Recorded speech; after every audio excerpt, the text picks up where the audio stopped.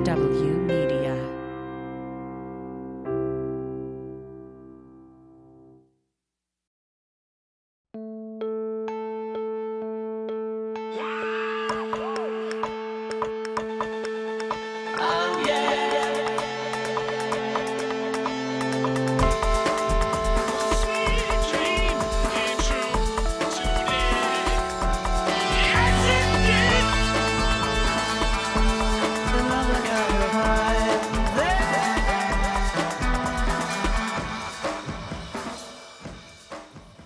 Welcome to One Sweet Dream, a podcast where we explore the dream that was and is the Beatles.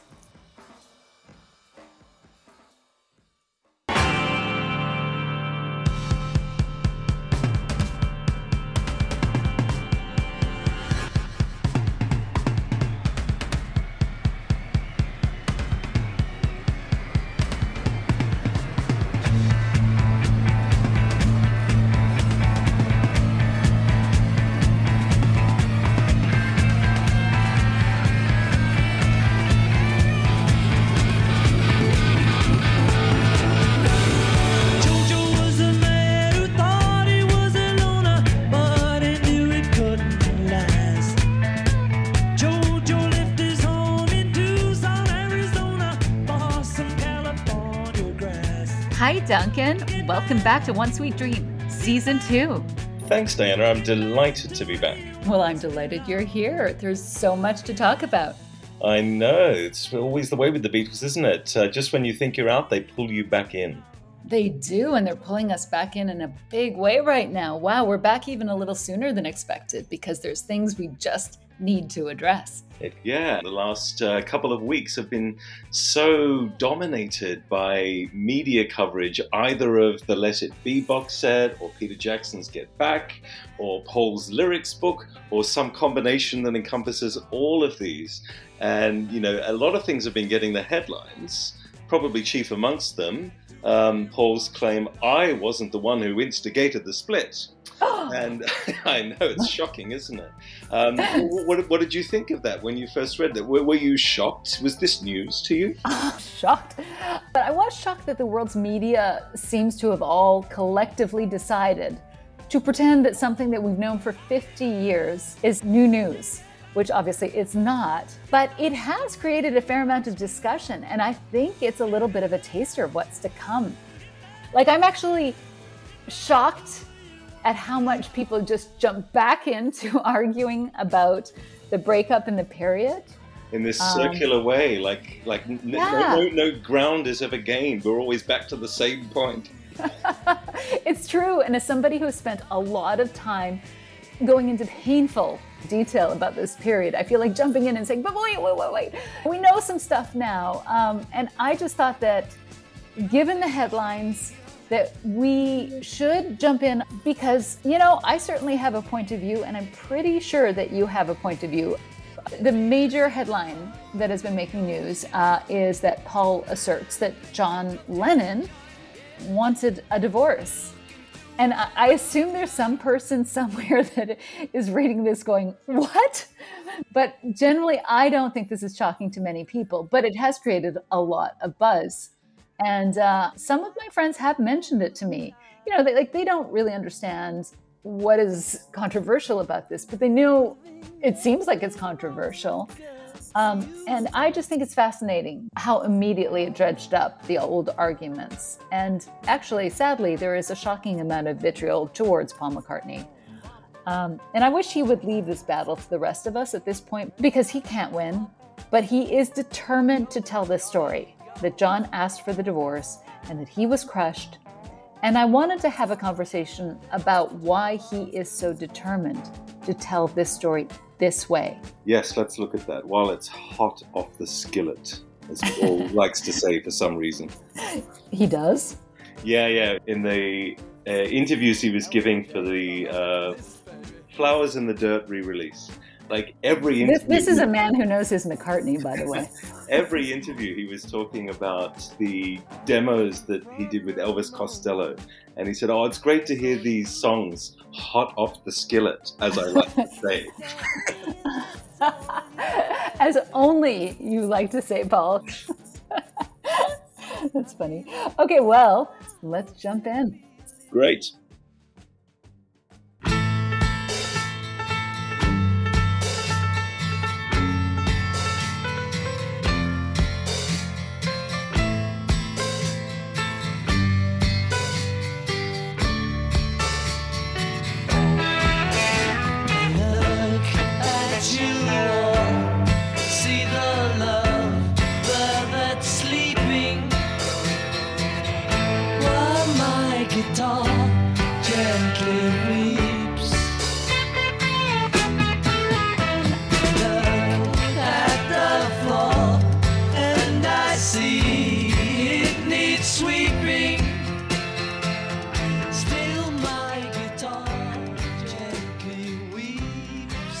Before we jump in, I think we need a bit of a disclaimer here. Duncan and I are going to explore Paul's ongoing and potentially unhealthy obsession with communicating that John asked for the divorce from the Beatles, thereby instigating their split. But I don't necessarily believe that John's divorce statement was wholly responsible for the Beatles' breakup, or that John even meant it as definitively as Paul is suggesting right now, for a number of reasons.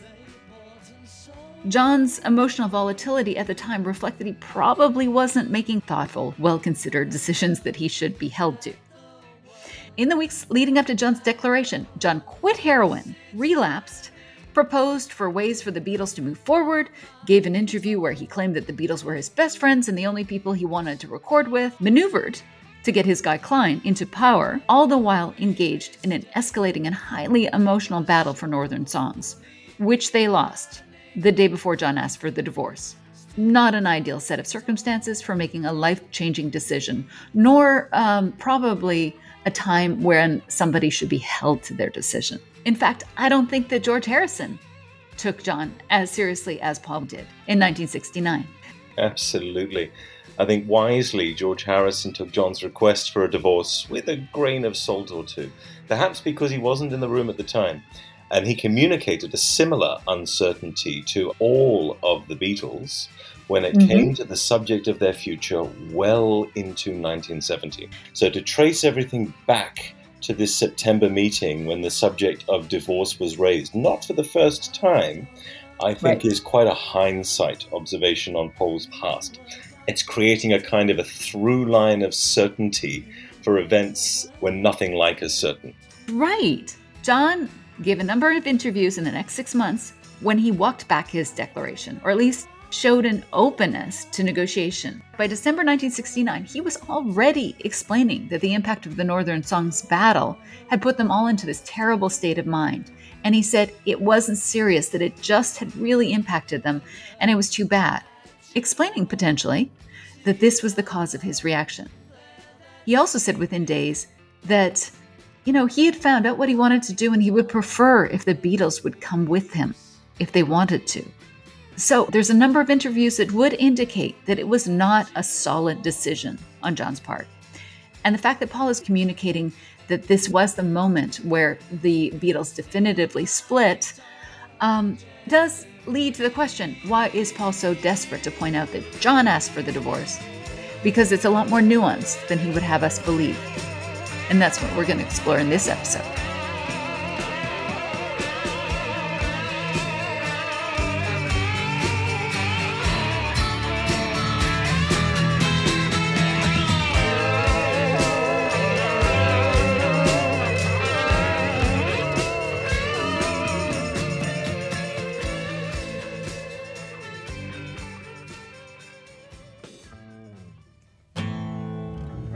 One, two, three, four.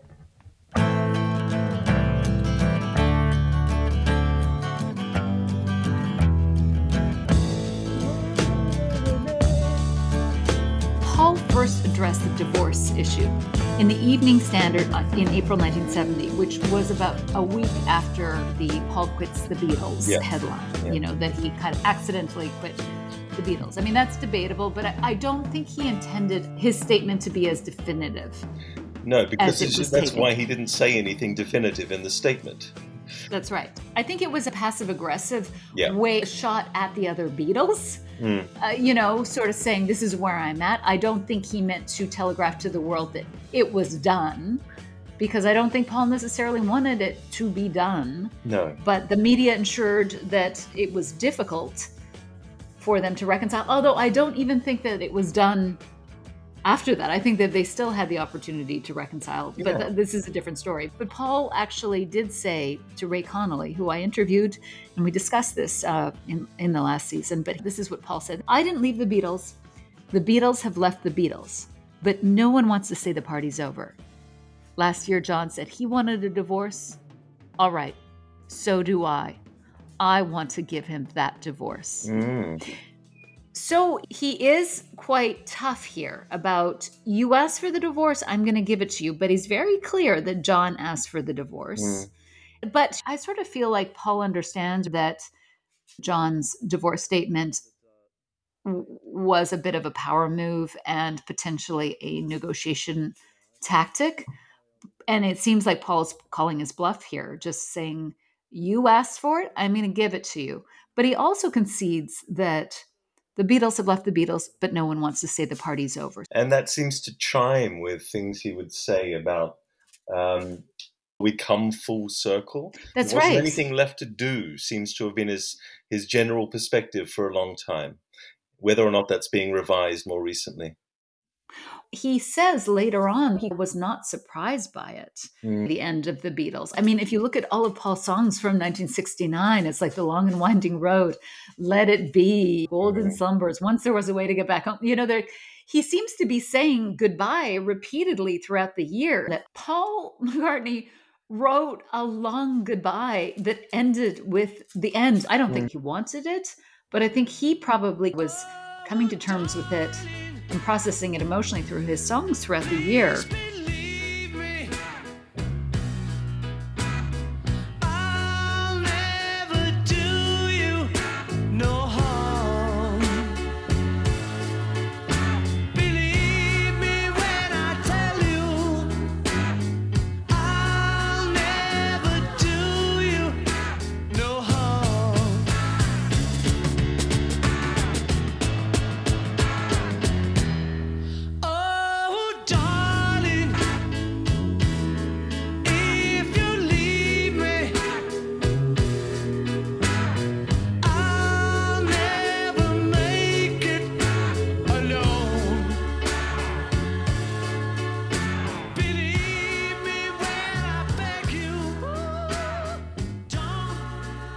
At one point, Paul's thinking was much more nuanced, much more sophisticated, but I think he has learned that that doesn't do well with the public. So now he's going hard with just a very simplified, basic, unfortunately too simple answer. I see. He's learned that it's tricks and it's gimmicks and it's salesmanship, and you have to sell peace like a product, peddle it like That's right. I do think that he learned from John that talk in headlines, all this like the party's over, the Beatles have left the Beatles, that got him nowhere. And so now I think he's being much more laser focused in terms of what he wants to communicate. And it does sound more aggressive. But I think that, he's almost 80 and he's like, I don't have time to mess around anymore. If I do one thing, it's going to be to make sure that people understand that I did not break up the Beatles. Yeah. No matter what the question is about, that's what his answer is to be. No matter what the question. And you can see that in the sample of his lyrics. It is concerning how often certain songs that have nothing to do with the breakup veer back into breakup territory. So I really think that this is something that is circling Paul's mind. Like when we are getting a glimpse into Paul's brain, that this is one of his issues that he's really obsessive about, that he wants to get right, Legacy.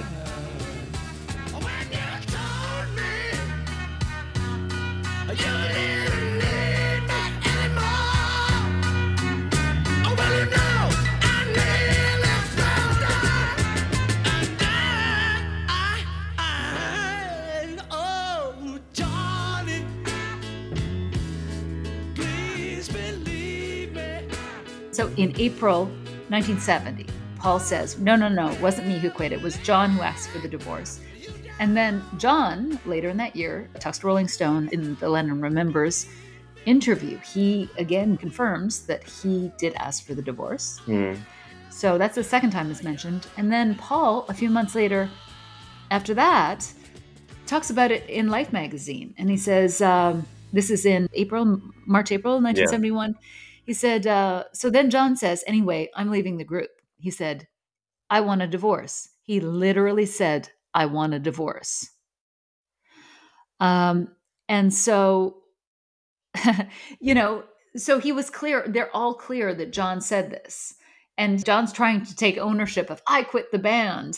And yet it seems like it didn't matter what they said. They could not correct the story at that point. And actually, interestingly, John said in Lennon Remembers, he tells the story about the divorce.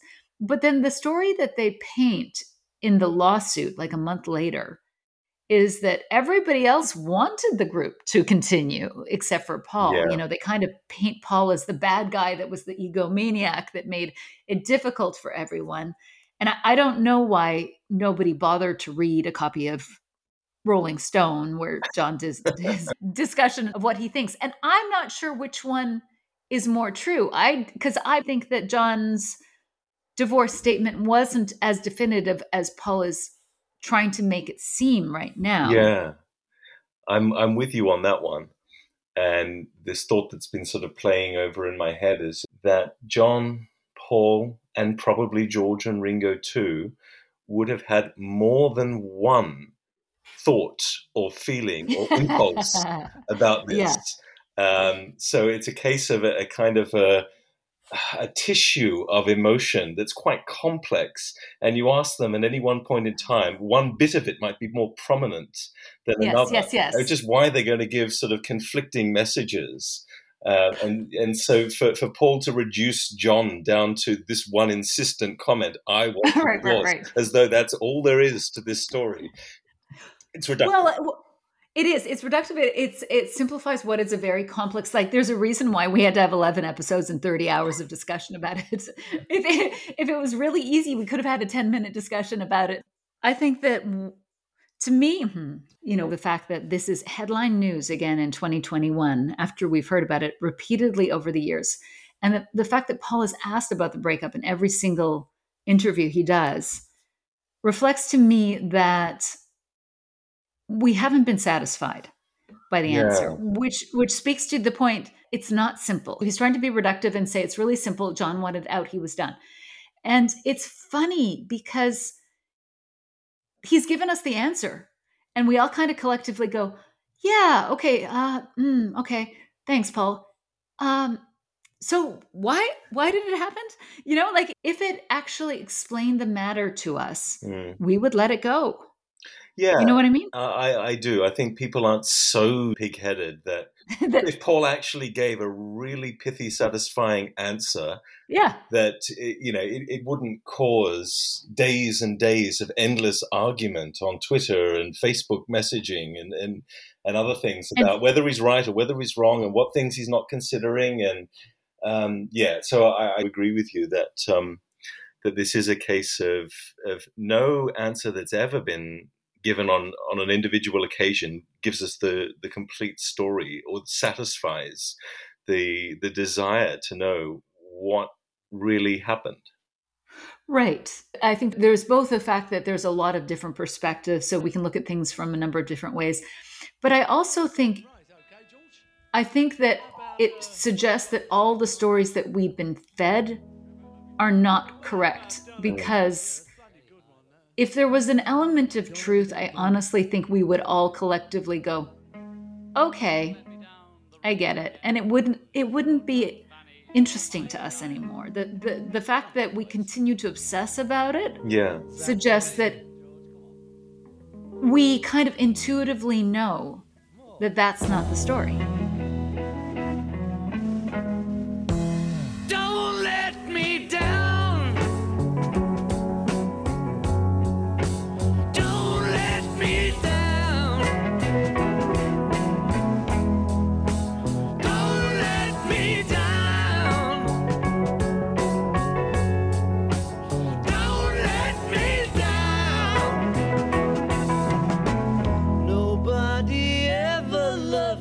like she does.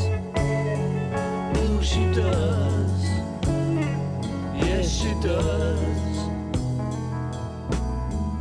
And If John somebody sets up this loved me analogy like and she likens this does. relationship to a marriage and saying, I want a divorce, for Yeah. anyone to reach that point, that is not the be-all and end-all. Paul can talk about John as having instigated a split, but that Yeah. doesn't absolve him of any culpability as to why this relationship is broken down. I mean, if you want another analogy, John saying, I want a divorce, is the very tip of a very That's right. large, submerged iceberg. And it's the That's right. iceberg that people are trying to grapple with, not just the little exposed tip of it, which is John saying those 4 words. That's right. And I mean, we were sold on the fact that this was a marriage made in heaven. And 2 years before, people around him had said that John had been so committed, loved this marriage more than anything in the world. And then we're all supposed to just go, it doesn't explain it. That's Yeah. why we're all like, well, why? You know, like, yes, okay, he asked for the divorce, but was that the tipping point? Did you push him to it, Paul? Is he just an asshole? You know, like, because there's such a reversal from them being the best friends in the world and John being so in to John just being done. And I think that that's where the narrative of John and Yoko plays into this. Like, well, John just fell so in love. Like, if you buy into that, you're like, okay, well, I don't really understand why he had to blow up everything in his life when he fell in love, because most people don't. But okay, but then when we actually take it to a human level and just think, no, if somebody's really committed to something and really loves it, somebody else can only take them away from it if there's already problems there. The one that I keep coming back to, and they used it in the anthology, is John saying, everyone around us was paranoid, saying, why is she here? Why are they together all of the time? When for us, it was perfectly natural because we were in love. And everything is free and open when you're in love. And I get that, but I also want to say, John, some of your actions over this exact period don't seem to me to be very free and open. They seem to be hostile and defensive a lot of the time. He also talked about the fact that they were on heroin at this time because Yeah. of the pain. You know, John and Yoko are great storytellers. They love to talk about their love. And it doesn't mean that I don't believe in their love, or of I course know not. you also believe in their love, but they like to mythologize their relationship. And, you know, the reality is they were on heroin in this time. And I do understand that there would be pressure and anxiety and stress coming from unwarranted and genuinely misogynistic or racist attacks Yeah, at Yoko. absolutely. And the pressure of that would lead you to be defensive and angry and upset. But I don't think to the point where you would lash out at the closest friends who are being the most supportive of your relationship. That's right. That's right. It was very surprising when we dug into the interviews from 1969 where Paul repeatedly supported John and Yoko publicly. It's like all of this stuff, when we dig into it, it's kind of like, oh, there's a different story here. It's not what we've been led to believe. And so this is my big plug for people who haven't listened to the Breakup series to go and listen. And you brought up the issue, which is that when we're looking at what's underneath the surface of the tip of the iceberg, that is the John wanted a divorce. Nobody's disputing that John asked for the divorce. Well, apparently a bunch of people don't know about it, but you know, anybody who's into the Beatles world knows that John asked for the divorce. So that's not surprising. Everybody keeps asking Paul, why did the divorce happen? Why did you break up? And he's like, well, because John asked for it. And even John himself, like 2 years later, was like, why did Paul give me the divorce? He literally asked that. He was like, why did Paul give me the divorce? Who did he say that to? He asked I can't Lee remember. Eastman. Oh, It was right. Lee Eastman, remember? He was like, why did Paul take me to court? And he was like, because you asked for a divorce. And he was like, that That's was immature. childish. Yeah, That's yeah. childish. You know, as in, John was like, you weren't supposed to take me seriously, you know? And so Paul keeps being asked about, like, why did you guys break up? And he's like, well, because John asked for it. And that's not what people are asking. They're asking, like, what led to the situation? I mean, it's easy for me to sit here, having never been in the same room as Paul McCartney, assuming that I wouldn't be cowed by his presence, and Yeah. you know, just asking stupid questions like, "How did you ever dream a song, Paul?" But you know, I would like to think that if I asked him a question about his solo album and he came back with a very defensive response about how John instigated the split, because he literally said, I want a divorce, I would have the presence of mind to say, why do you think he asked for that? Yes. Because I just don't see anyone actually, try to dig a little deeper. I know. There's a lot of questions that I would be asking. You know what I'm going to put out there? That if I ever get to interview Paul, I will ask those questions. Who knows? I may lose my head, but I think I could keep it together. Where's the band? Where's Harry songs? Or should we do Hypocrites and write that bit? Do you know the other bits? My bits, I don't. Words are flowing out like endless rain into a baker's cup. Sick and tired of rearing lines by seasick, narrow-minded shorts, hypocrite. All I want is the truth. We should change the guys, tell me some truth. I've had enough of reading lines by some sit-down, hard-sided politicians. All I want is the truth. Just give me some truth. He does have his traditional go-tos where John just fell too in love.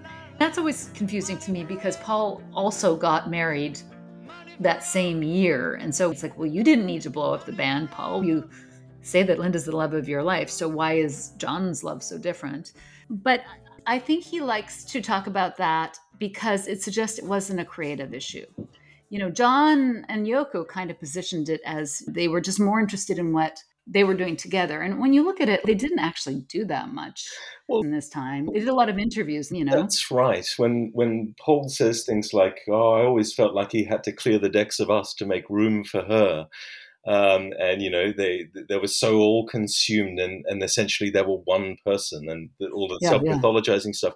When I look at all of that footage, or at least what I've seen of the 57 hours, it's not as though John and Yoko are wrapped up in each other all the time.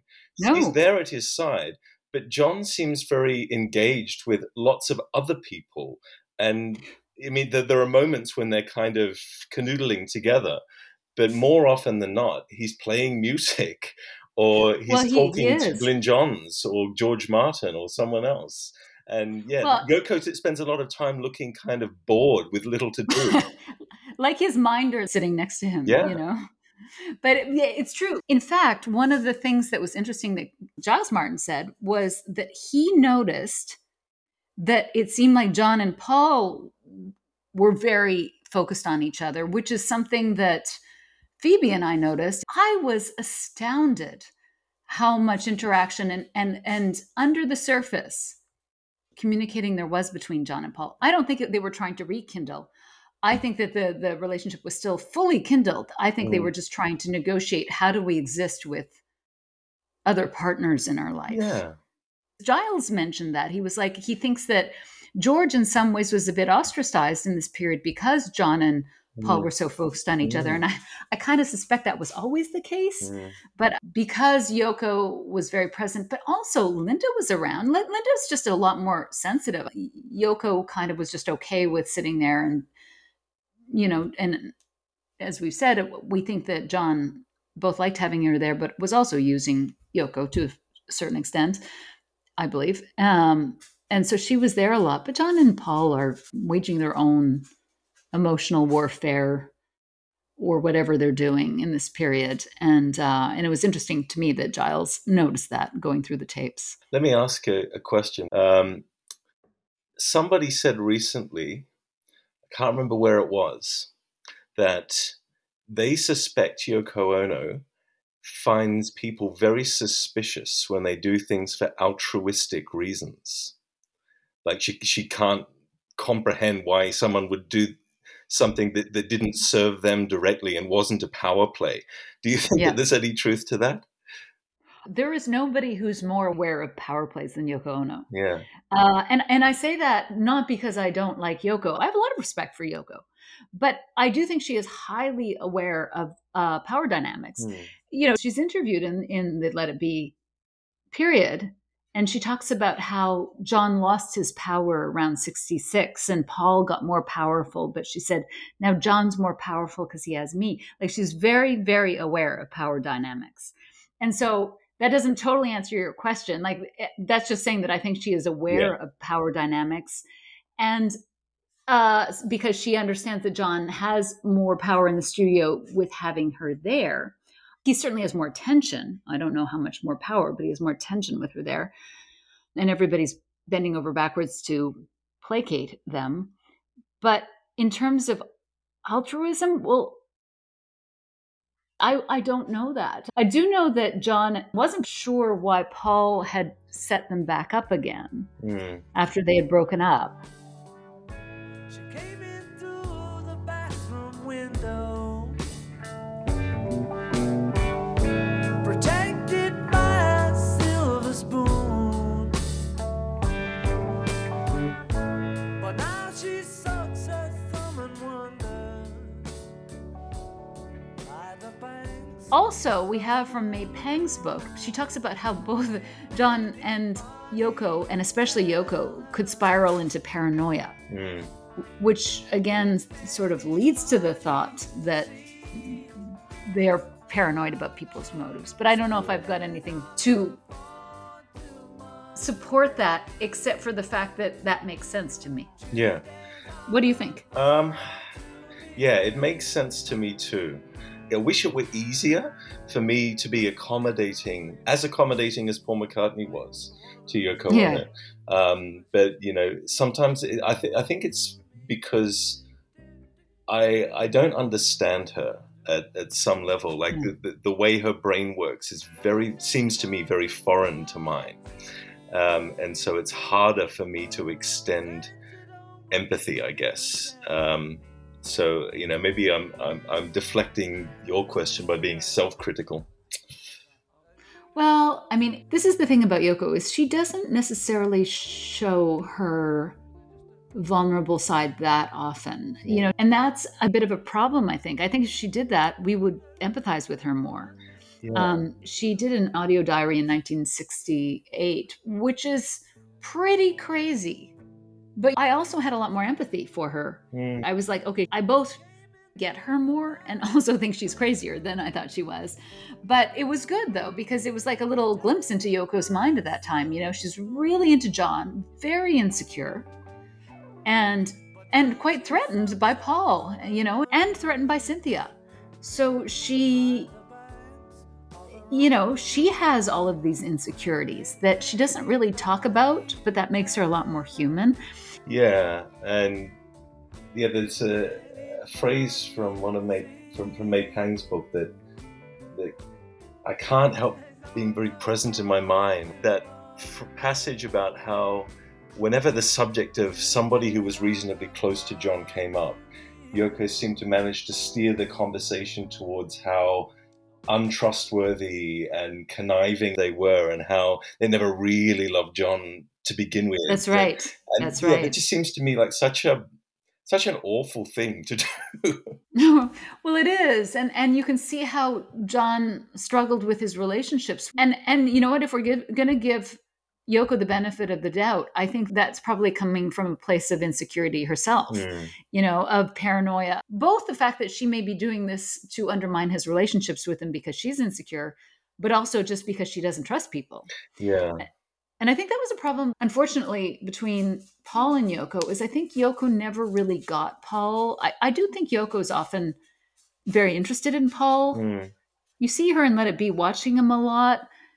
I do think she's fascinated by him, but I don't think she trusts him. And I think that was frustrating for Paul, because I do think that Paul did what was best for John, like really tried to do what was best for John.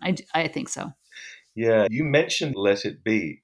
And I think some people who would hear a statement from Paul that says John asked for a divorce and would be surprised by that are also the kind of people who might not be aware this film exists.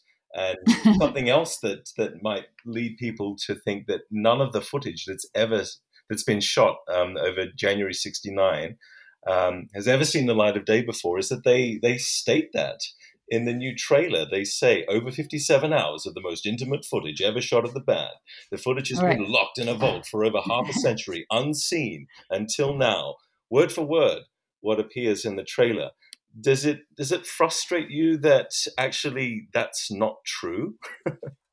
Yeah, a lot of things about the Beatles frustrate me because, they just decide they're going to tell a new story and they're like, whatever. There seems to be this magical um consumer that they I'm not sure who they're talking to, because if you're talking to the fans, we know that's not true. We all know it. Yeah, what we're saying suggests the Beatles are incredibly alert and canny, and they're making an active decision to choose to tell a version of their story that cancels other versions out. Yeah, I agree. And whether that's effective is debatable because, yeah, there's a lot of general people that won't know and that will watch this. It seems to be they are always going for a mass play Hmm.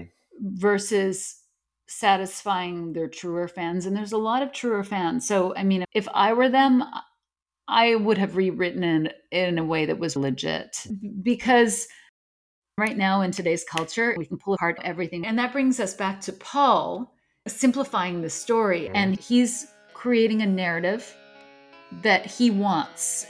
And he's doing this hard, and he's doing it for a reason. Can I give you the reasons that I think he's doing it? Please tell me what you think.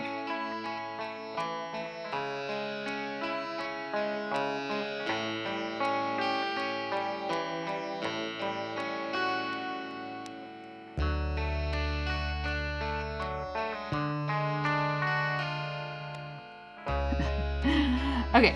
Well, I think there's 4 reasons why he does this. And we talked about this a lot in the series, probably way too much. People are like, yeah, you've said it like 18 times. But I'm just going to hit on this issue again. So I think the first reason is that I don't think we can overstate how much the breakup dynamics wounded Paul's soul. And I don't necessarily think it was the breakup of the Beatles that bothered Paul as much as being blamed for it, being made the villain for it, being made into the monster, and being separated from the other 3. In other words, I think that if they had amicably decided, as the 4 of them, to break up, and there had been no blame, I don't think that we would have had a Paul McCartney in 2021 still talking about it and talking about how depressed he was. I think that the horror of the period comes from the fact that he got blamed for it for the rest of his life. As much as I think things have moved on, and we've, even Rolling Stone in like 2009 or whenever it was, looked at the breakup again, and shocker, Rolling Stone was kind of like, maybe it was John and George. Like maybe they pushed Paul to the point where he had no option to leave, and they treated him really badly. And even Rolling Stone is absolving Paul. So the story is moving on. But like I said, it feels like Paul's still fighting a battle that he had to really fight hard in the 70s and 80s and 90s. And it was especially brutal in the 70s and the early to mid 80s after John died. It was even more aggressive then. And I think it so deeply wounded Paul to be the bad guy, and unfairly the bad guy. Yeah. That he has decided that even though he's giving away all his power and kind of looking like a schmuck, saying like, well, I didn't want the Beatles to break up, and I just love the Beatles so much, and John just didn't care. Even though he makes himself look kind of a little bit pathetic in that situation, I think he's like, I don't give a fuck. I prefer that story than being the villain. Yeah, it's similar to things that you've said before. I think I've said before too, about how his tactic of emphasizing the beard and alcoholism and Scotland combination, overplays the extent to which he was reeling and depressed. And not to say that he wasn't, but that when you've looked into the timeline of this.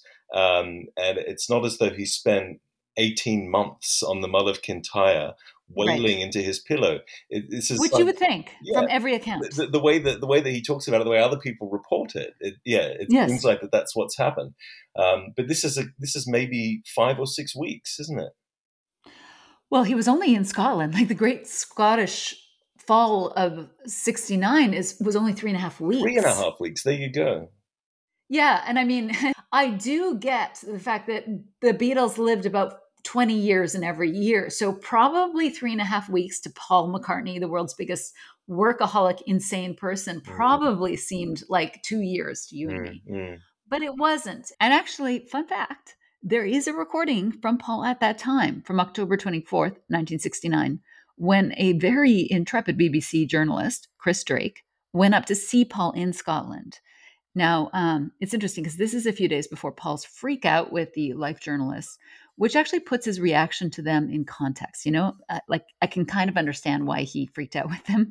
Yeah. I mean, the poor guy, if the poor guy was down and wanted to escape, the world was not letting him.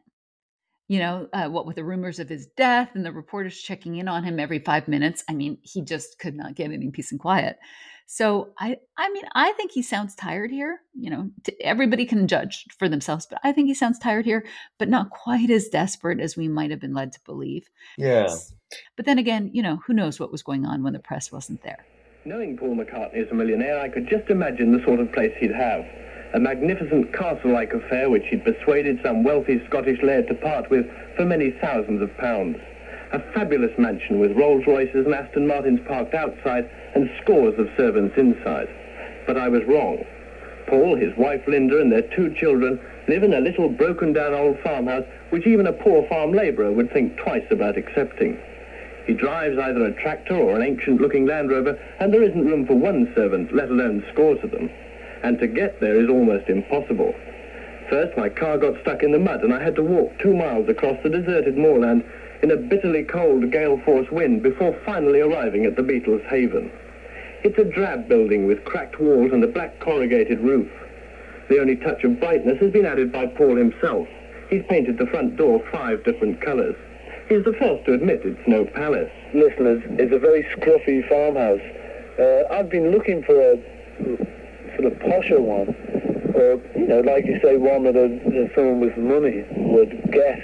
But if down south or anywhere else where you might expect me to get a place, there's always Major Trubshaw living next door, or else you're living in the Squire's manor house. And I just resent that, you know. I don't really like being the squire of the district. I got a kick when the first time I came here, the fellow at this next farm, he said, "Oh, you'll be the new laird." You know, well, I quite enjoyed that, because, I mean, it's only a scruffy little farm, and the new laird, you know, I like that. But, I mean, I really wouldn't like it if I turned up on the Sussex border and they said, "Oh, you know, good morning, Squire." I really don't like that. I enjoy things more when they're a bit more working class. And working class sums up the interior too. The stone-floored kitchen and 2 small bedrooms are sparsely furnished, but we didn't stay inside. Accompanied by his wife Linda and the elder daughter Heather, who was playing with her old English sheepdog Martha, we walked across the moors and sat on a windswept bank. Paul freely admits that even the Scots are surprised by his way of living. I think the locals, the people in Campbelltown itself, think I'm a bit of a nut living out in the wilds like this, you know. But all the other people who live out in the wilds think the people in Campbelltown are a bit nuts for living in the city when they got all this beautiful land around them. In fact, the locals see very little of him anyway.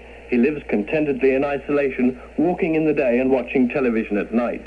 He does have a telephone, but it's nearly always left off the hook. He's in no hurry to return to civilization. There's no need to. Done all my work for this year because the Beatles we've made a film and another album besides Abbey Road, which are unreleased yet. So I've finished my work till about March of next year, you know, so I'm laughing. So I may not be back in London at all this year, you know. With plenty of money and no work to do, the family can travel as they want. We just go how the fancy takes us, you know, if that's the way you say it. That's the way you say it, all right, but for a Beatle it's not that easy. Linda makes no secret of the fact that the latest rumours have upset them.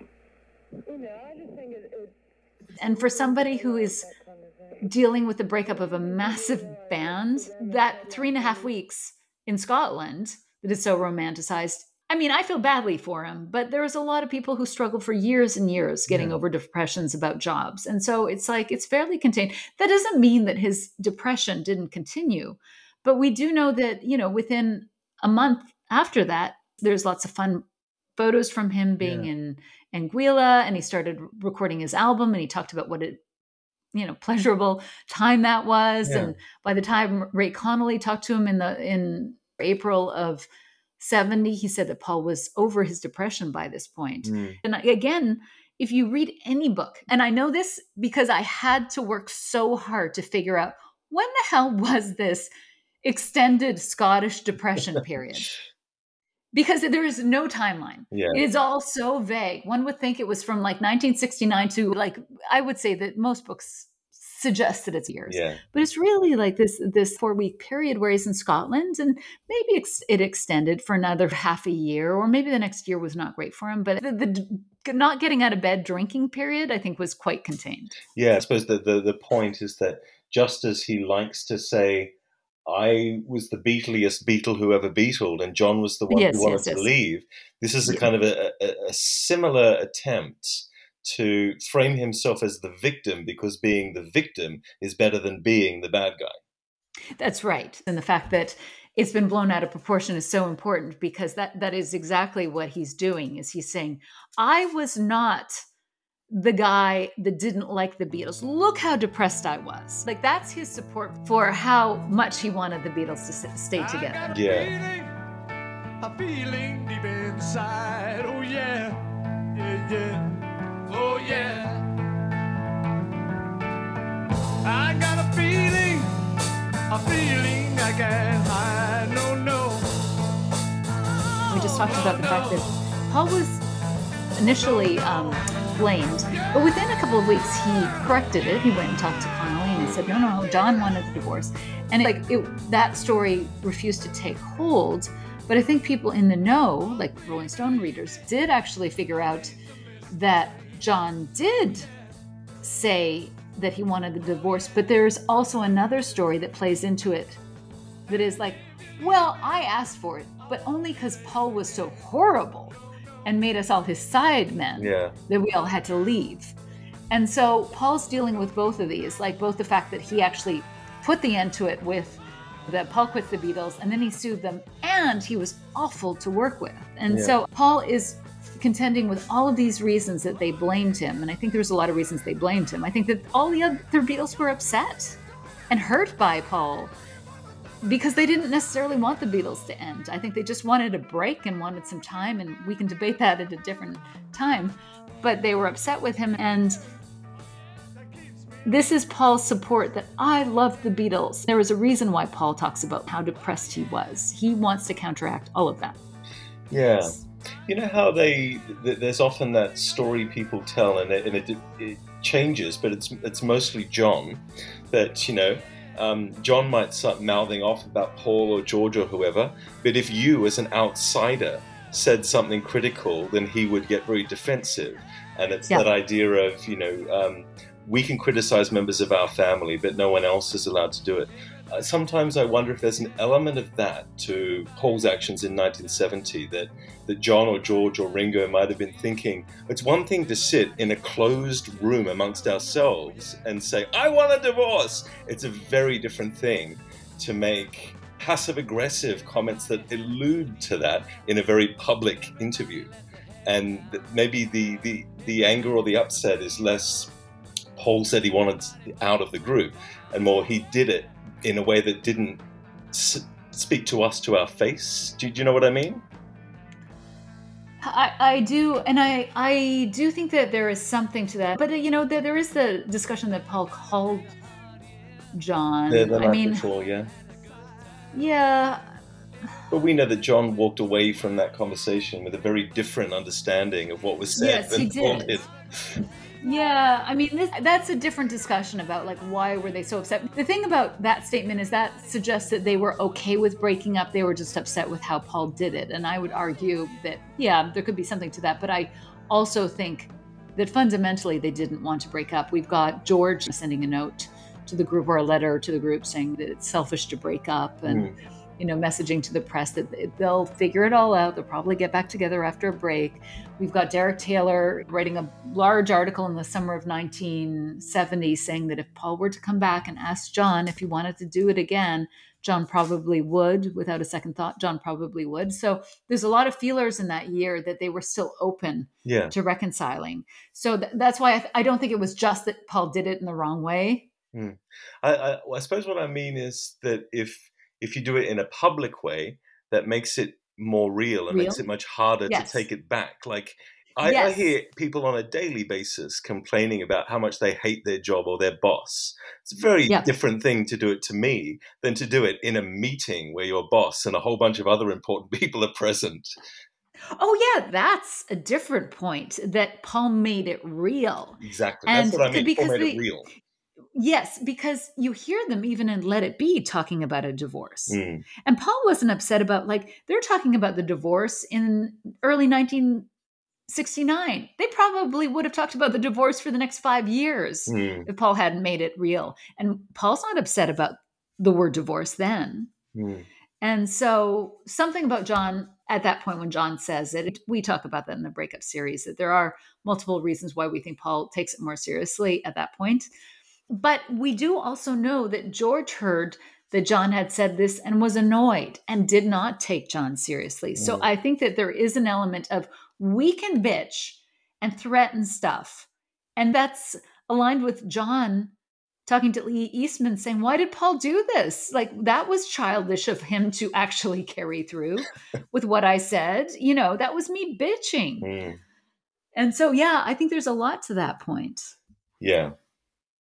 But okay, that's the first reason. I think that Paul is more traumatized than we can ever know by being blamed, because I believe that Paul absolutely loved the Beatles. He did not want them to break up. Sure. He loved the music they were making together, and that was not his choice.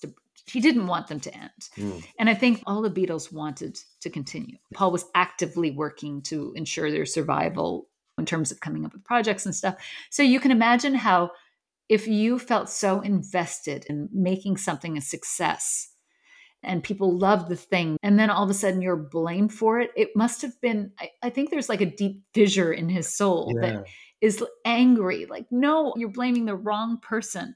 So I think it never quite healed. And he gives away all of his power in order to be not the bad guy in this situation. So that's the first reason.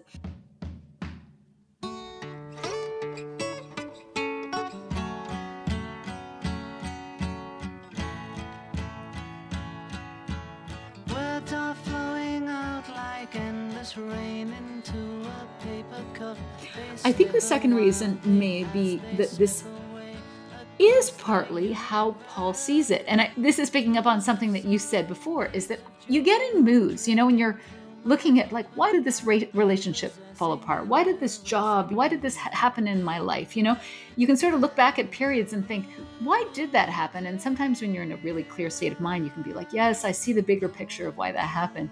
And then sometimes when you reconnect to the emotional part of it, you just kind of get back to that hurt part of you that's they just didn't care, or I was mistreated. And I think sometimes Paul just goes back to his own perspective. If he thinks that John acted like he didn't care, and he's hurt by it and angry, and he doesn't really know John's point of view. It was interesting how he said that watching Let It Be was interesting for him because he'd always performed with John. John was just always next to him. And when you're performing with somebody, you don't look at them a lot. You don't spend a lot of time studying them. And he said it was interesting because he could actually watch him as a performer.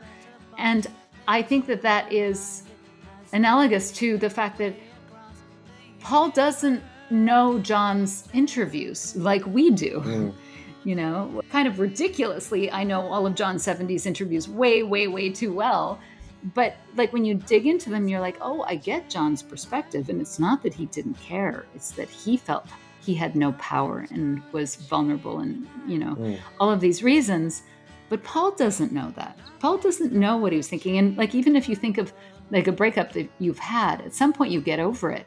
You can sort of make sense of it, but you never really know why the other person did what they did unless they tell you, I'm just So thinking about it. Yeah.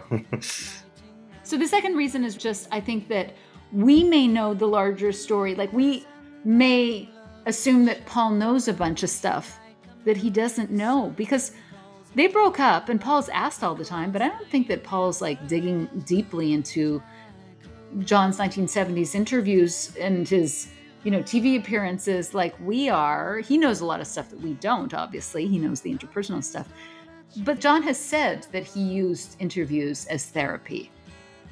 I think that John probably communicated a lot that Paul may not have seen. And so, to some extent, he may not know. We spent 2 years digging into the divorce and then telling the story over another year and a half.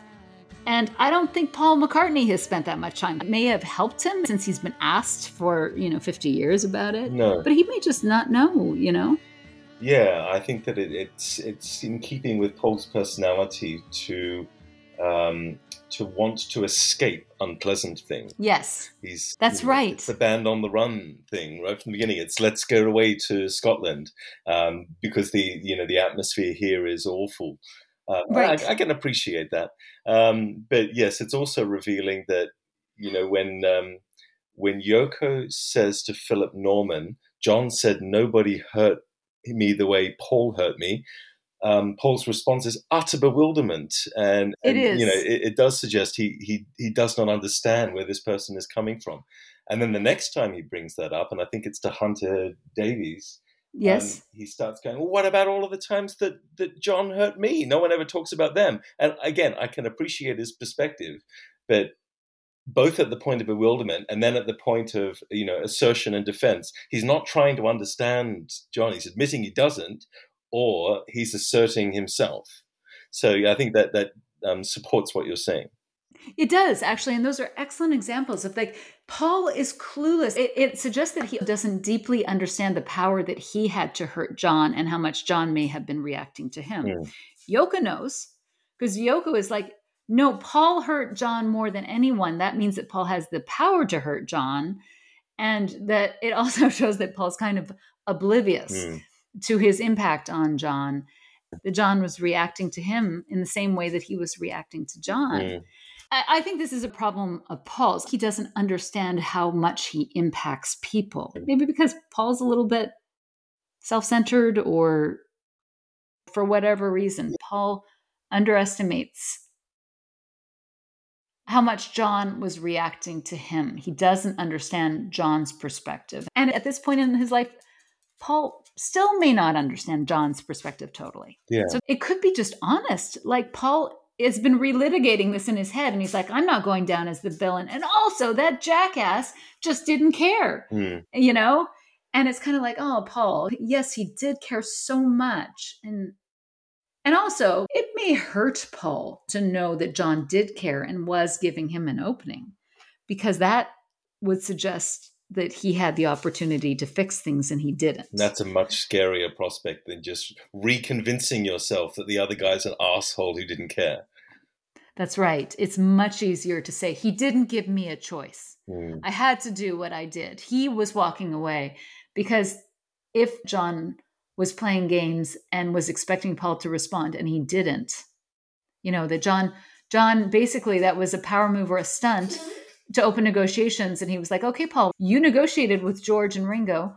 What are you going to offer me? How are you going to make my life better? What are you going to do to make me happy and stay? And are you going to show me some love? And Paul just walked away, and he realizes later that that's what John needed.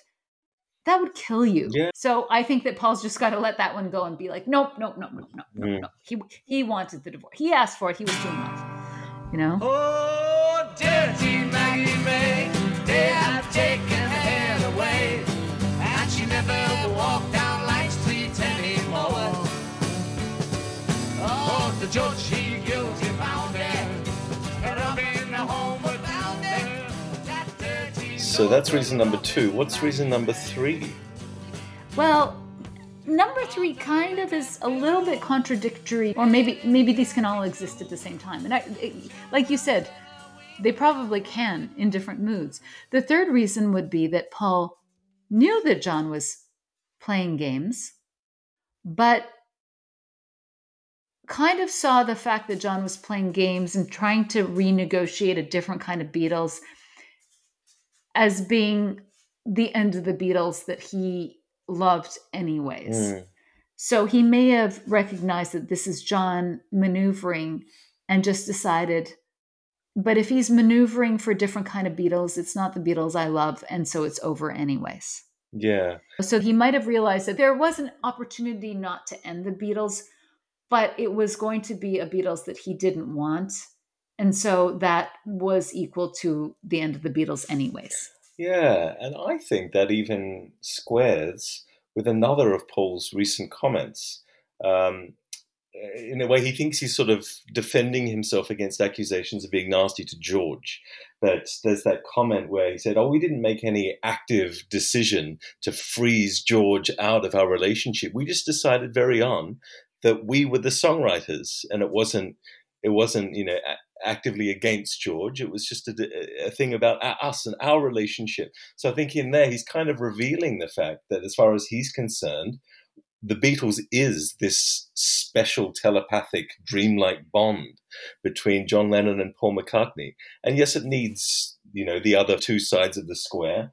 But if the essence of it kind of evaporates when it morphs into a loose collective of Beatle and Co. associate artists, then yes, I can see that in Paul's mind, you've thrown away what was most precious and special about this. That's right. And you know what? John said that same kind of thing repeatedly in the 70s, like the Beatles was me and Paul. Ray Connolly said that John would say that all the time.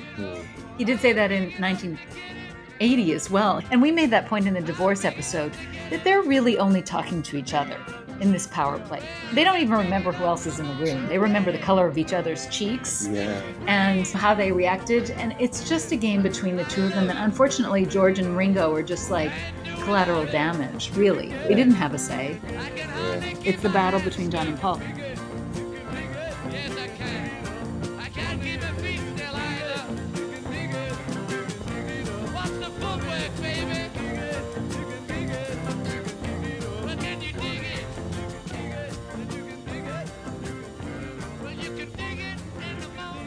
So I think that Paul may look at it and think, if John is trying to negotiate it, that's not the thing I fell in love with. So if he's playing a game, I don't want to play it, and it's over in my mind, Yeah.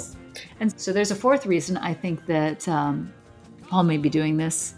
And that's because I think he knew afterwards that John really wanted to be the one to end the Beatles. That he talks about this in 1986. He's like, apparently John was upset. Well, this is when he's trying to figure out how he hurt John. And he's like, I'm the one that announced it, and John apparently wanted to, but whatever. Because I think, rightly so, Paul probably felt like, I was a co-leader of the Beatles, so... And by the way, John started the Quarrymen. Paul and John started the Beatles. Or if you want to, Paul, John, and George started the Beatles. Like, I get why Paul doesn't feel badly about being the one to make the announcement. But maybe after all of this time, he's kind of like, you know what? I'll give it to John. He wanted to be the one to end it. He can have it. I don't want it. I don't want to be called the villain. John can have it. And John loved the story that he left for this magical union with Yoko. I'll even play into that. I kind of feel like Paul is thinking, and that may be the nice side of Paul, is thinking, this is the story that John wanted. I'm going to give it to him. I find that quite persuasive as well. And it's nice to think that it might be in some way, shape or form a generous act on Paul's behalf. And I think, I really am going to put this out there. I really think that Paul does often behave in this way after people died. I think it is his MO to make people look as good as possible. So for all the people that are cynical, I do think that this could be a motivating factor. Yeah, and it is entirely in keeping with the way I think about John and his MO as well. Right back to childhood, when he would write, by hook or by crook, I'll be last in this book. Every That's book right. in Mimi's house. John always likes to have the last word. John can be quite generous about letting other people kind of open a conversation or open an album, But, look at the Beatles albums, and there's maybe one or two instances in which John doesn't have the last track. And it's another instance of him always wanting to have the final word, putting the full stop on things. So I think that's probably quite true. Well, even in Anthology, they have, John saying goodnight at the end. Like they do give it to John because I think Paul knows that that's what John wanted. They give it to him. And I think that Paul shows John a lot of love in his actions, especially nowadays. Like he almost over-indexes on telling John's story right now. And I don't think there's anything cynical to that. I think because he loves John and wants to protect John and wants to do what he can for John right now, So that could be part of it. He's like, it's a win-win. I don't want to be the villain. John wanted the last word. He felt like he should have been the one to end the Beatles. So that's the story I'm going to tell. And I do think that John and Yoko loved each other a ton, but I also think that they did build their mythology. And Paul's kind of like, you know what? They love this story too, and I'm going to go with that one too, Yeah, which is what he's doing when he says things like John had enough. He couldn't wait to get on the next ferry with Yoko. It's sort of enabling John's hero story a little bit, isn't it? It is. And so, sometimes I feel like, oh, geez, Paul wants a story. John wants the story. Yoko wants the story. Why don't we just let them have the story? But the problem with letting that be, letting that story be, was that it's not the story. And it enables John's hero story. And it really impacts the story of the Beatles and their positioning so significantly that I think that it's a problem with letting it be, because the idea that John Lennon left the Beatles to go to achieve his higher artistic purpose suggests that he was this like restless artist that had to continue to progress. Whereas you've got McCartney, who didn't want the Beatles to end and was holding on to them jealously, like he couldn't live without them. And then when John leaves, he's devastated and heartbroken and goes and hides in the story for like many years in Scotland. And it takes him years and years to get out of this depression, and he can't get his act together until Band in the Run. Well, that's ignoring the fact that Paul actually put out a great album that was not sad. He puts out a very warm, loving album with McCartney. He puts out the album of his career 6 months after that. So Paul was functioning as a strong, incredibly dynamic artist immediately after the split. Not to mention the fact that he got the last word in the last album, saying the end. Of course, there's Her Majesty, but he did say goodbye. Yeah, I think that if it were true that John needed to break free of the straitjacket of Sacher and Engelbert Humperdinck granny music, so that he could become this brilliant, free, bold, daring artist, then most people in the world will be saying, thank God they stopped making those shitty Beatles albums, so we could have the brilliance of Sometime in New York City. Yes. So that's an excellent point. This story has impacted Paul McCartney's story. And that's what bugs me. Even in this most recent New Yorker article on Paul, there is the halo of Paul being brokenhearted. That was the end of his greatness as an artist. Like that most critics would agree that, that was the end of like his really high period. And that infuriates me as somebody who kind of bought into that bullshit and then learned Paul's solo output and realized that there's diamonds everywhere. And we just were led to believe that Paul was devastated because he could never be as good. I mean, like nobody will replicate the magic of the Beatles, but he was still an amazing songwriter in the way that John was still an amazing songwriter. And and I think there's an interesting line in that New Yorker article which speculates that the reason the new lyrics book is assembled in chronological order is to frustrate the person who picks up the book thinking all of the good stuff is going to be in the first half during the Beatle years, and the rest, volume 2, we don't need to deal with. And that, putting it in this kind of relatively arbitrary alphabetical order forces people to reevaluate the quality of solo material. I don't know whether that's a conscious intention on Paul's behalf, but it was at least speculated about in that New Yorker piece. Well, I would suggest that it's potentially done to obfuscate the arc of Paul's life, because this is typical Paul. He'll give you a peek inside and he's like, but I don't want you to put it all together. So I'm just going to give you little glimpses. You know what I mean? Like if he was telling his whole story in chronological order, he would be forced to talk about one thing leading to the other, and instead he can give little snippets like that. Yeah. But also that New Yorker article, I would say that the author is not a particular Paul McCartney aficionado. I mean, I tweeted about this immediately because he made a statement about the fact that he was saying, how popular Paul's concerts were, and he basically made the point that despite the fact that Dylan's catalog is way richer, Paul McCartney can charge more. And that honestly disgusted me, because that's playing into the old trope of Paul McCartney was only good in the Beatles. And I felt like he did that very arrogant Rolling Stone kind of rock critic thing where he makes a statement that like obviously everyone believes. And it's like, dude, go back to what is this, 1982 or something? It's like, you think that. So don't write it like that's an understood truism. And, and I think that attitude informed the whole piece. And it was very cynical. And that's the kind of attitude that drives me crazy. And I think that the way that the breakup is told leads to that. When you go and you look at Paul McCartney's interviews from the early 70s, he's no nonsense. He's a really cool artist. Yeah. And unfortunately, right now, we've just gone through all the reasons why he could be doing this. And I think most of them are human, but a lot of it is strategic.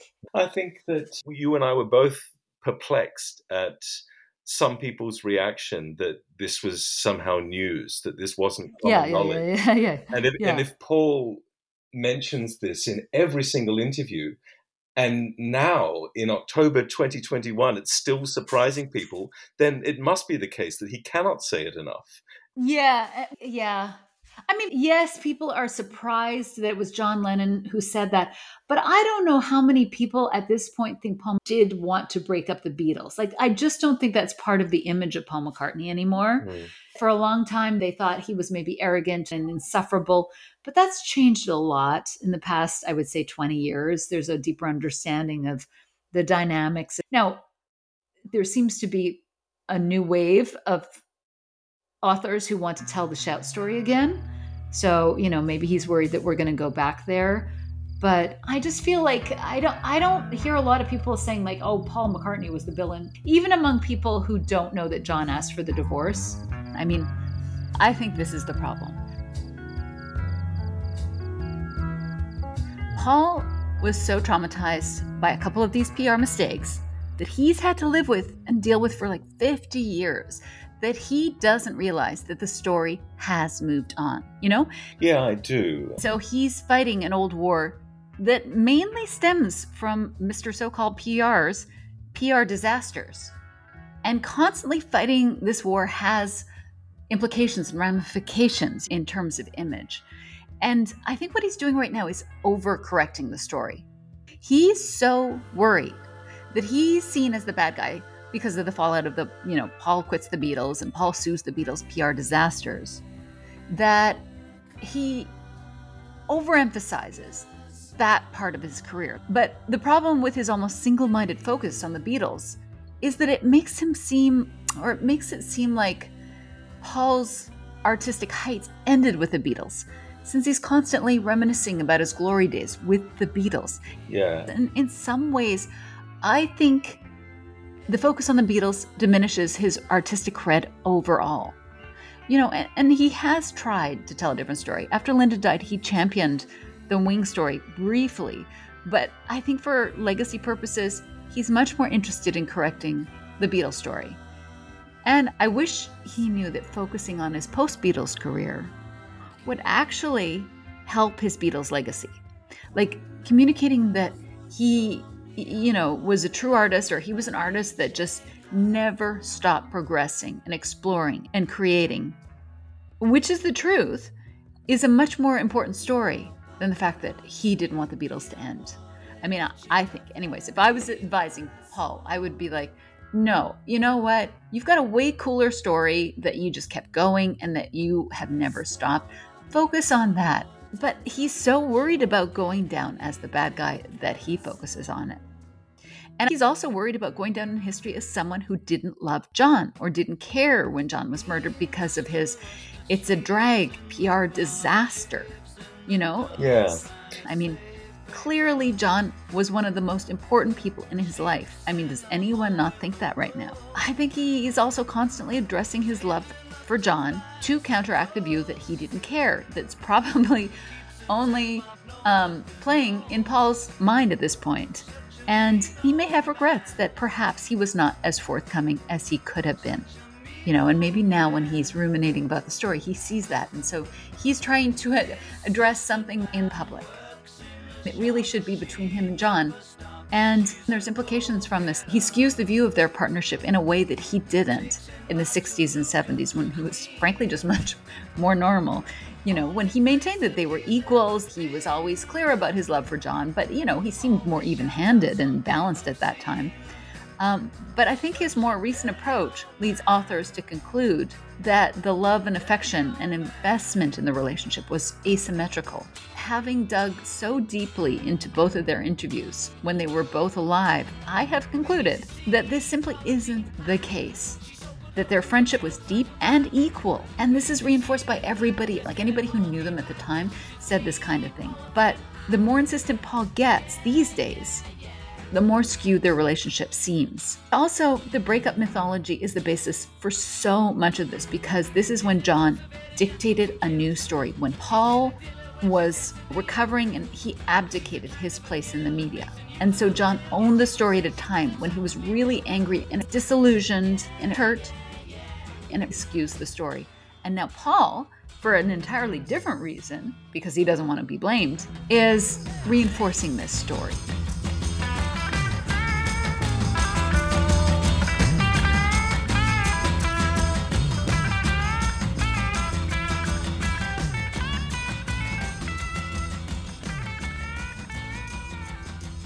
Somebody on Twitter said something. They were like, what Doggett says that John was exalted by the statement and he was energized, and John was freed to do better things.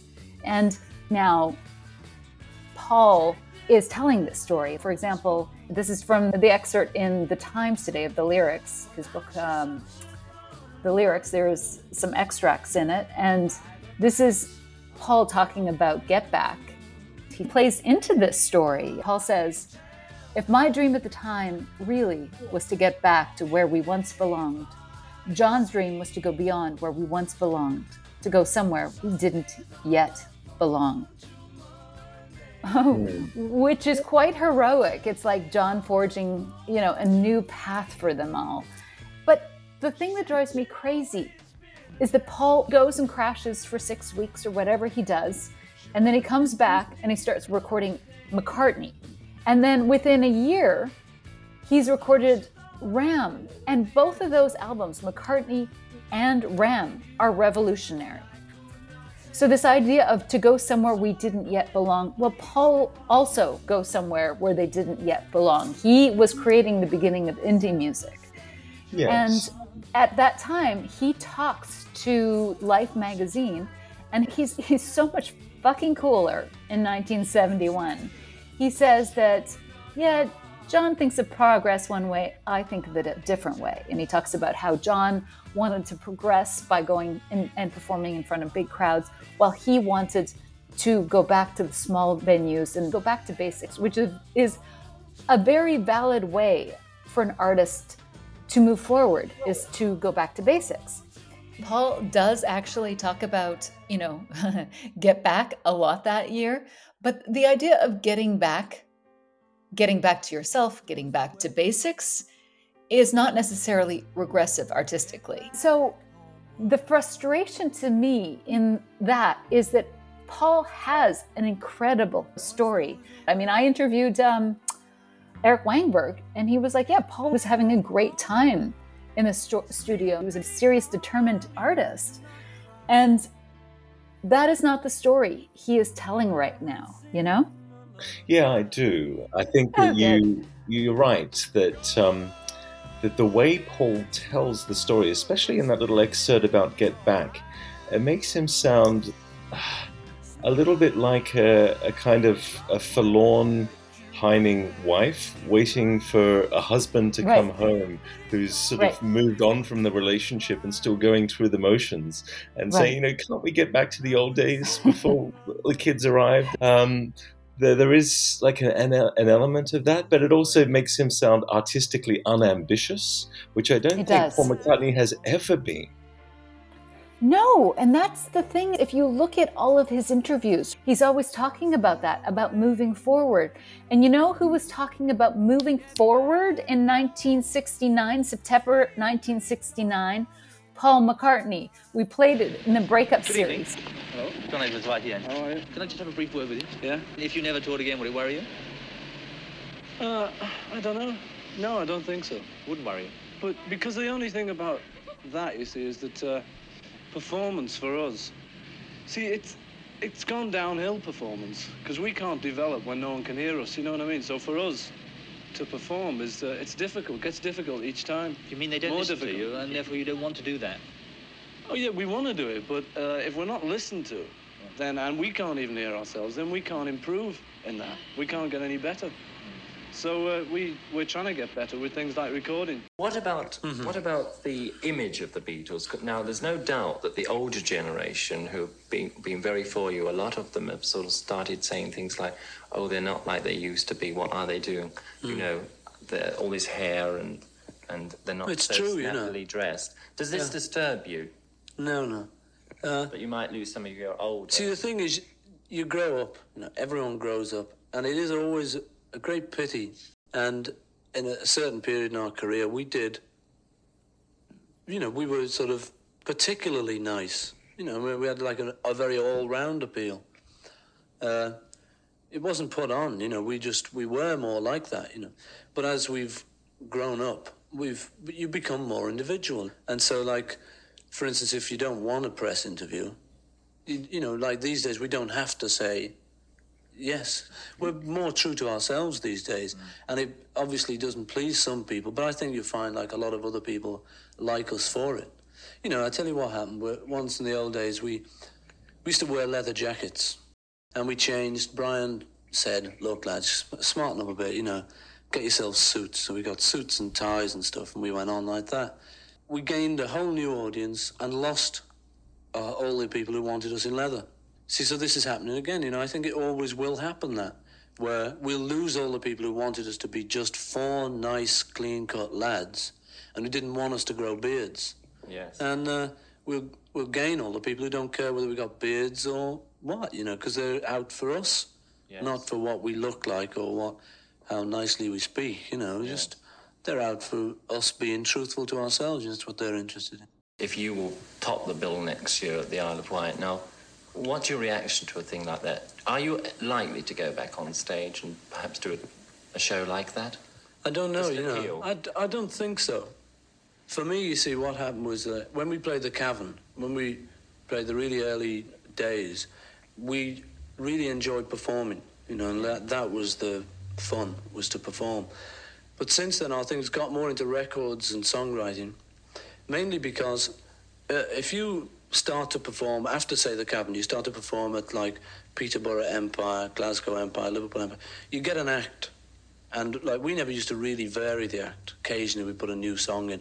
But you get very stereotyped, and we just got an act. I mean, once you knew the act, there wasn't really much more fun in it, except if anything went wrong or anything went particularly right, but it was normally just, here we go again. So for us, we've done all that you can do in performing. We can get bigger audiences, we can get bigger in quantity, but in quality of performance, it's difficult. I personally, if we were going to do anything, prefer to just go right back to a small club.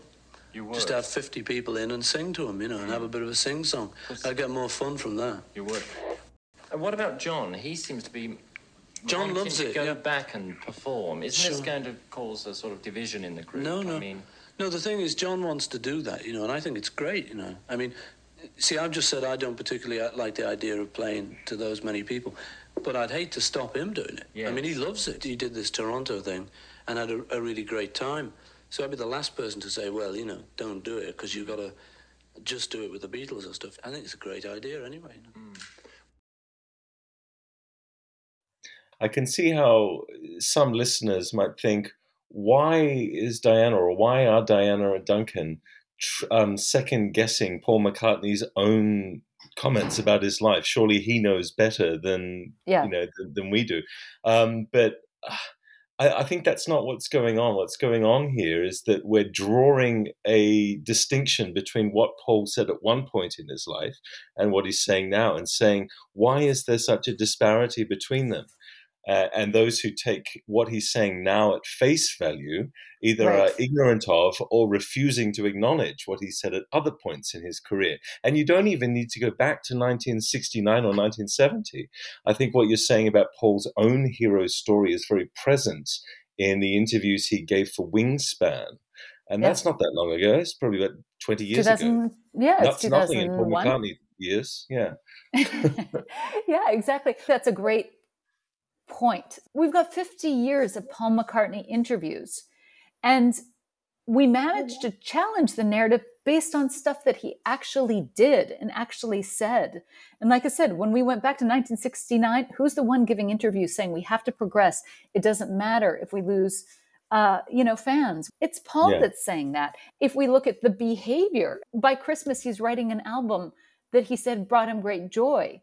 And if you look at the album, it's not a sad album. When you look at who wrote the very sad album, it's John Lennon in late 1970. He does write a revolutionary album. It's a radically open, honest album. But I don't think it's any more radical than Ram. Just radical in different ways. So to add to your list of potential reasons why Paul is making a very valiant effort to say, I wasn't the one who instigated the split, you're suggesting that, reason 4.5 could be that Paul himself has become affected by the breakup narrative. Is that fair to say? Yes, I definitely, and I think that's where things get confusing, is I think that Paul has lived with this for so long that he has taken in a lot of the story. And I see this with people that I interview all the time, that they play back to me the typical narrative. And then I'll ask them, well, was that your experience? And they'll say no. And then I'll say, well, where are you getting that from? And it's just like we've all heard it. Paul McCartney has heard it more than anybody. And there's probably this dual impulse is to say, no, it's wrong. And then part of him is thinking, maybe I am the asshole. And he has said that he internalized the notion that maybe he was the bad guy. Maybe he was horrible to work with. And I think that he fights with it too, because he knows from his own perspective that that's not how he sees it. So I think that that's where a lot of his churn comes from. And that's why he needs to make the statement that, no, it wasn't me. I didn't break it up. John did. And so he's almost waging a war between the narrative that is coming from the external and his own truth that's fighting against that. And that's why it seems a little bit weird. Like, yep, John asked for the divorce. Why are you still, why are you still so keen to make this point? And I think it's very, very important for him. He is willing to go down as somebody who did not have his own hero story. He is so adamant to make sure he doesn't get blamed for the breakup. Yeah, I think that's quite right. I mean, I'm very critical of Paul right now. It's so hard to listen to him right now because, unfortunately, I think he's fighting so many battles in his mind that I'm not sure what to believe. It doesn't always feel authentic.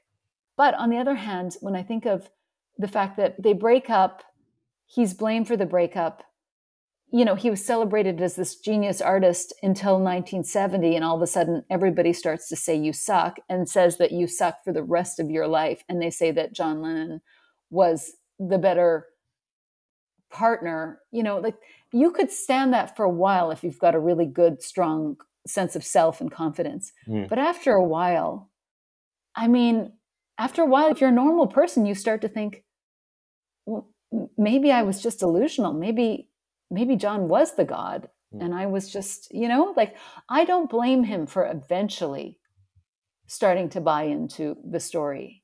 And he pushed back against it for so long, like in the 80s, he was still so tough about it. And I really appreciate that. And that's probably 98% coming from Linda. But I do empathize with how confusing this whole situation would be for him. To have to deal with an angry, disillusioned, bitter, hurt, withdrawing partner. It would have been incredibly hard. So as much as we beat him up, I can't even believe. I don't think he's particularly sane right now. I have my suspicions. He may be much less normal than we think he is.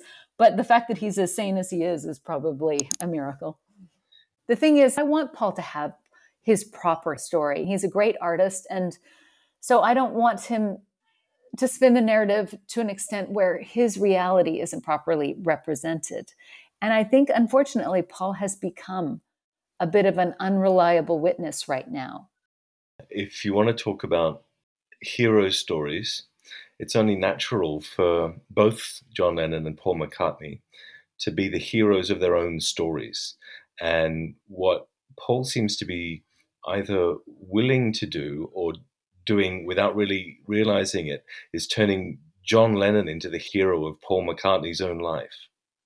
That's right. And I think that your point is exactly the problem.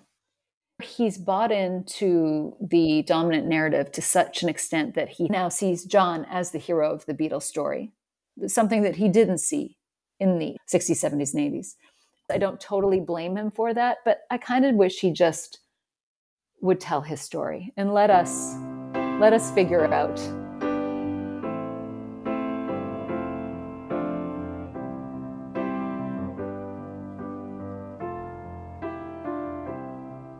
When I find myself in times of trouble, Mother Mary comes to me, speaking words of wisdom, let it be.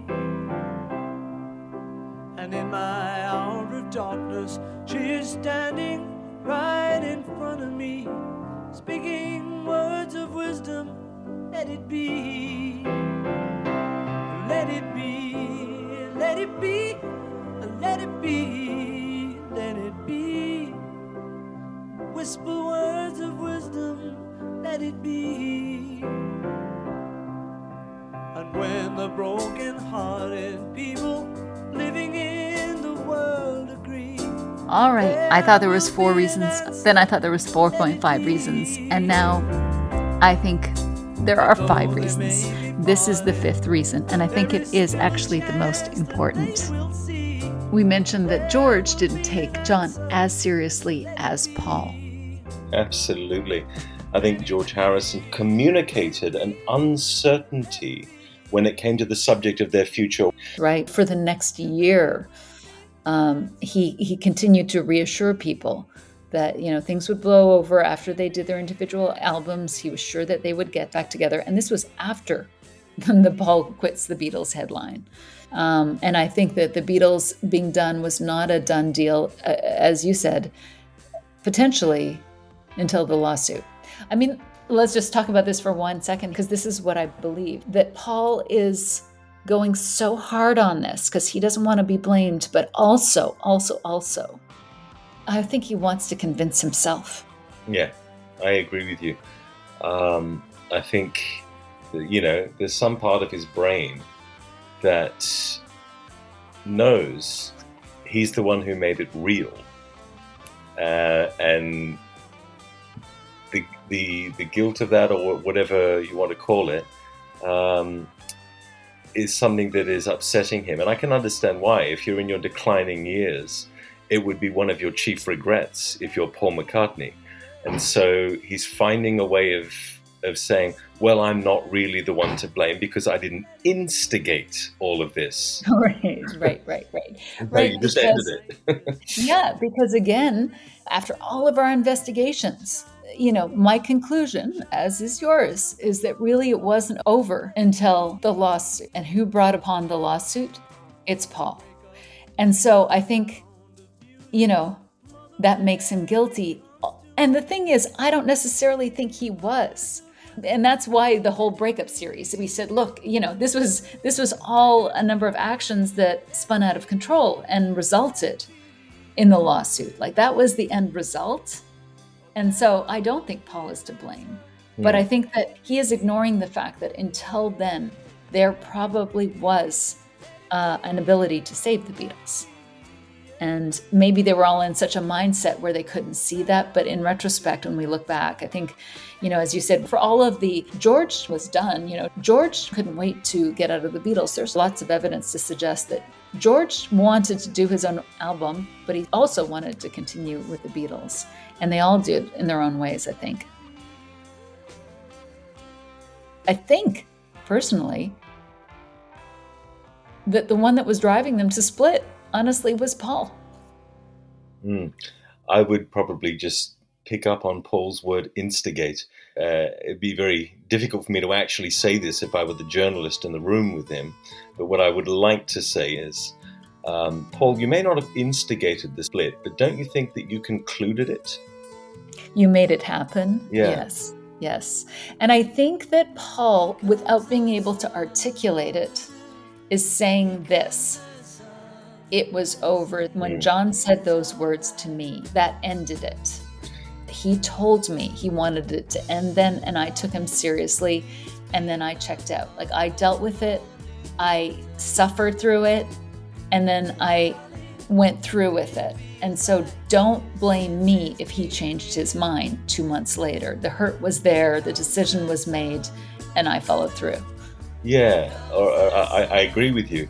I suppose the way I might put it is he's thinking something like, I might have been the one who made it real. I might have been the one who took us all to court, but I would never have done those things if John hadn't first instigated the split. So he's kind of tracing the origin of this particular story back to its inciting incident and, laying all of the blame onto that as a way of kind of absolving himself. Yeah, and I mean, the thing is that I believe him. I think that's true. I believe this would not have happened had John Lennon not made that statement. Yeah. I mean, I'm sure it would have eventually, but at that time, it would not have happened. Paul McCartney would not have instigated it at that time. So I get why he's saying that is what put everything into action.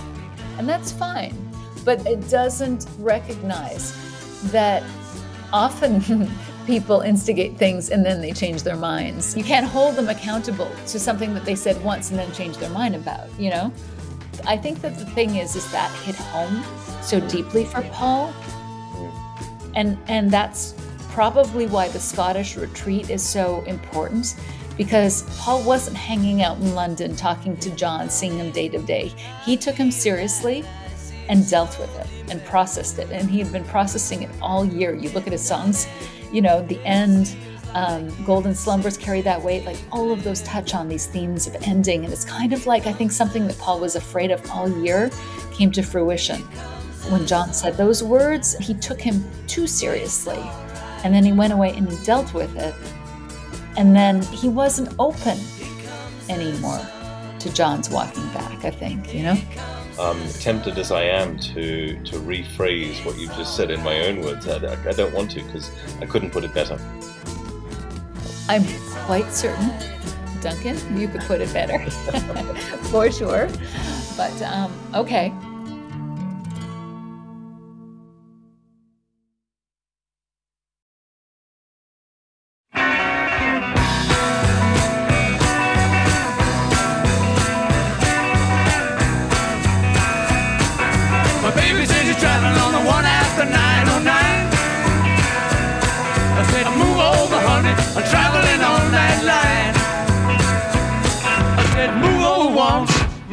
twice. Come on, baby, don't be cold as ice. Said you're traveling on the one after 909. So we just made the point that Paul and John both have great hero stories. And yes, Paul was sad, but what this doesn't take into account is where John was at this time. One gets the impression, from the way Paul tells the story, that John was elated during this whole time. But as we discussed in detail in the Breakup series, this was a very volatile point in John's life. And he might have made this declaration, which happened a couple of days after they had just lost the battle for Northern Songs, within days of both John's triumphant return to the stage and Paul rejecting all of John's suggestions at the 4442 meeting. So all of this has gone on. And so we need to look at John's statement in this context, that this might not have been the well-considered, thoughtful, decisive move that it's positioned to be. Move over once, move over twice. Come on, baby, don't be cold as ice. Said you're traveling on the one after 909. If he had been feeling like Paul has way too much control, all of a sudden he says, I want a divorce, and Paul gets pink and is like, what? He has power. Yeah, and I was just thinking that, again, it's actually very in character of John to make a kind of really provocative and upsetting statement like, I want a divorce, to people very close to him, and to be quite excited about that, purely because, John Lennon likes to be provocative, Yeah. good, bad, or ugly. And John Lennon likes to leap naked into the unknown with both feet. Yes. But once he gets there, he realizes he's shivering and cold and naked. Yes. And yes, then he yes. needs help. I've changed my mind. Exactly. And he's like, you're supposed to know this is me, Paul. Exactly. And so, yes, there's that side of John that likes the thrill of doing something new and being provocative. And Paul, by all accounts, is extremely guarded with his emotions. And John didn't know what Paul was thinking either. And when Paul reacts and goes, don't leave, like, that would feel good if you felt like this person didn't care. All of a sudden you feel like, oh, I can hurt them. Yeah, and I matter to them. I can hurt them because I matter, and that is important to me because they matter to me, And so he probably did have an adrenaline rush after that. He's in control again. But then he does an interview, and this is really important. He does an interview a few days later with Barry Miles, and it gives a lot of insight into John that showcases that he had this high, and then he had an incredible crash days later. Because ultimately, I think the quitting was the exciting part. I think the reality hits a few days later, and he's like, that's not really what I wanted. I wanted love and attention and power. And now, we're in this situation where I've thrown this out and who knows what's going to happen. And so I think we should explore what he told Miles. I agree. I think if you consider John Lennon to be somebody who is experiencing one long galvanization, and Paul McCartney through that entire period as someone who is torpid into inactivity, then you're making two-dimensional characters out of real people. Yeah. And the nuanced experience of a range of emotions and impulses is much more accurate and much more interesting. Agreed. So when we look at this idea of John being exalted, that is because we have been told the story of what happened at that event, the way John reacted. Paul's recollection that John was excited has left us with this impression that, that was John's feeling for the next 2 years. And looking at this interview gives us a very different point of view on John's perspective at the time. Yeah, I think that in a way, the bigger project is not to deny that, for example, Paul McCartney experienced sadness or depression in the years when he or other people talk about him experiencing sadness and depression. It's a way of saying, yes, but you're throwing so much light onto that one experience that all these other things that happen in the shade are being ignored. And we're choosing to focus on them because they also happened, not because we think that they are an alternative or a different or a contradictory telling of the story. Yes, thank you for articulating the premise of my podcast. My pleasure. But it's so true. I think Paul was sad, Yeah. but that isn't the only part of Paul, and that's the frustration with the way Paul is telling it. He himself is ignoring the other part of the story. And, you know, it's not that I don't think that John was excited by this meeting with Yoko and all of the events that they did. I think that is real as well. It's just that there was also a whole other side to John that was insecure and sad and hurt and, you know, reacting to his partner, Paul. And I think with John, culture likes to highlight John's, you know, hero story. And our culture likes to focus on Paul's sadness story. And it likes to focus on Paul's loving comments about John and John's angry comments about Paul. And it creates this wide chasm between the two men. And it's so wrong because both exist in equal parts almost for both men. Yeah, I agree. So I think that that is our job, to look at all of these perspectives to get a more whole view of the Beatles experience, the Beatles story. Absolutely.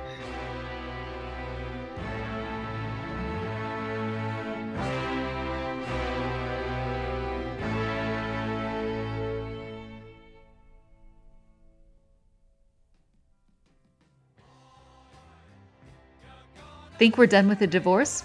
Well, think again. In the next episode, we will turn our lens onto John Lennon and the interview he gives only a few days later. Please stay tuned for this episode.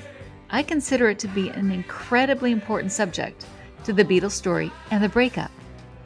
We will dig into the wildly unexplored interview that John Lennon gave, and it's important because it provides a ton of insight into a different part of the story. It will be out very shortly, as it is a companion piece to this episode, so please look out for it. Thanks for listening. As always, if you enjoyed this episode, please consider leaving a 5-star rating or review. I got to tell you, it really helps promote the podcast, and it helps because this podcast is challenging the dominant narrative, and so it can be polarizing. And so if you love it, any kind of rating, promotion, shout outs, messages, tweets, emails are all so appreciated. And I thank anybody who's done that so far. Also, if you haven't done so yet, please check out the Breakup series, which I constantly referred to in this episode, which was done with Phoebe Lord from Another Kind of Mind. And please check out the always fascinating Another Kind of Mind podcast. Thanks for now. We'll be back soon. Bye-bye.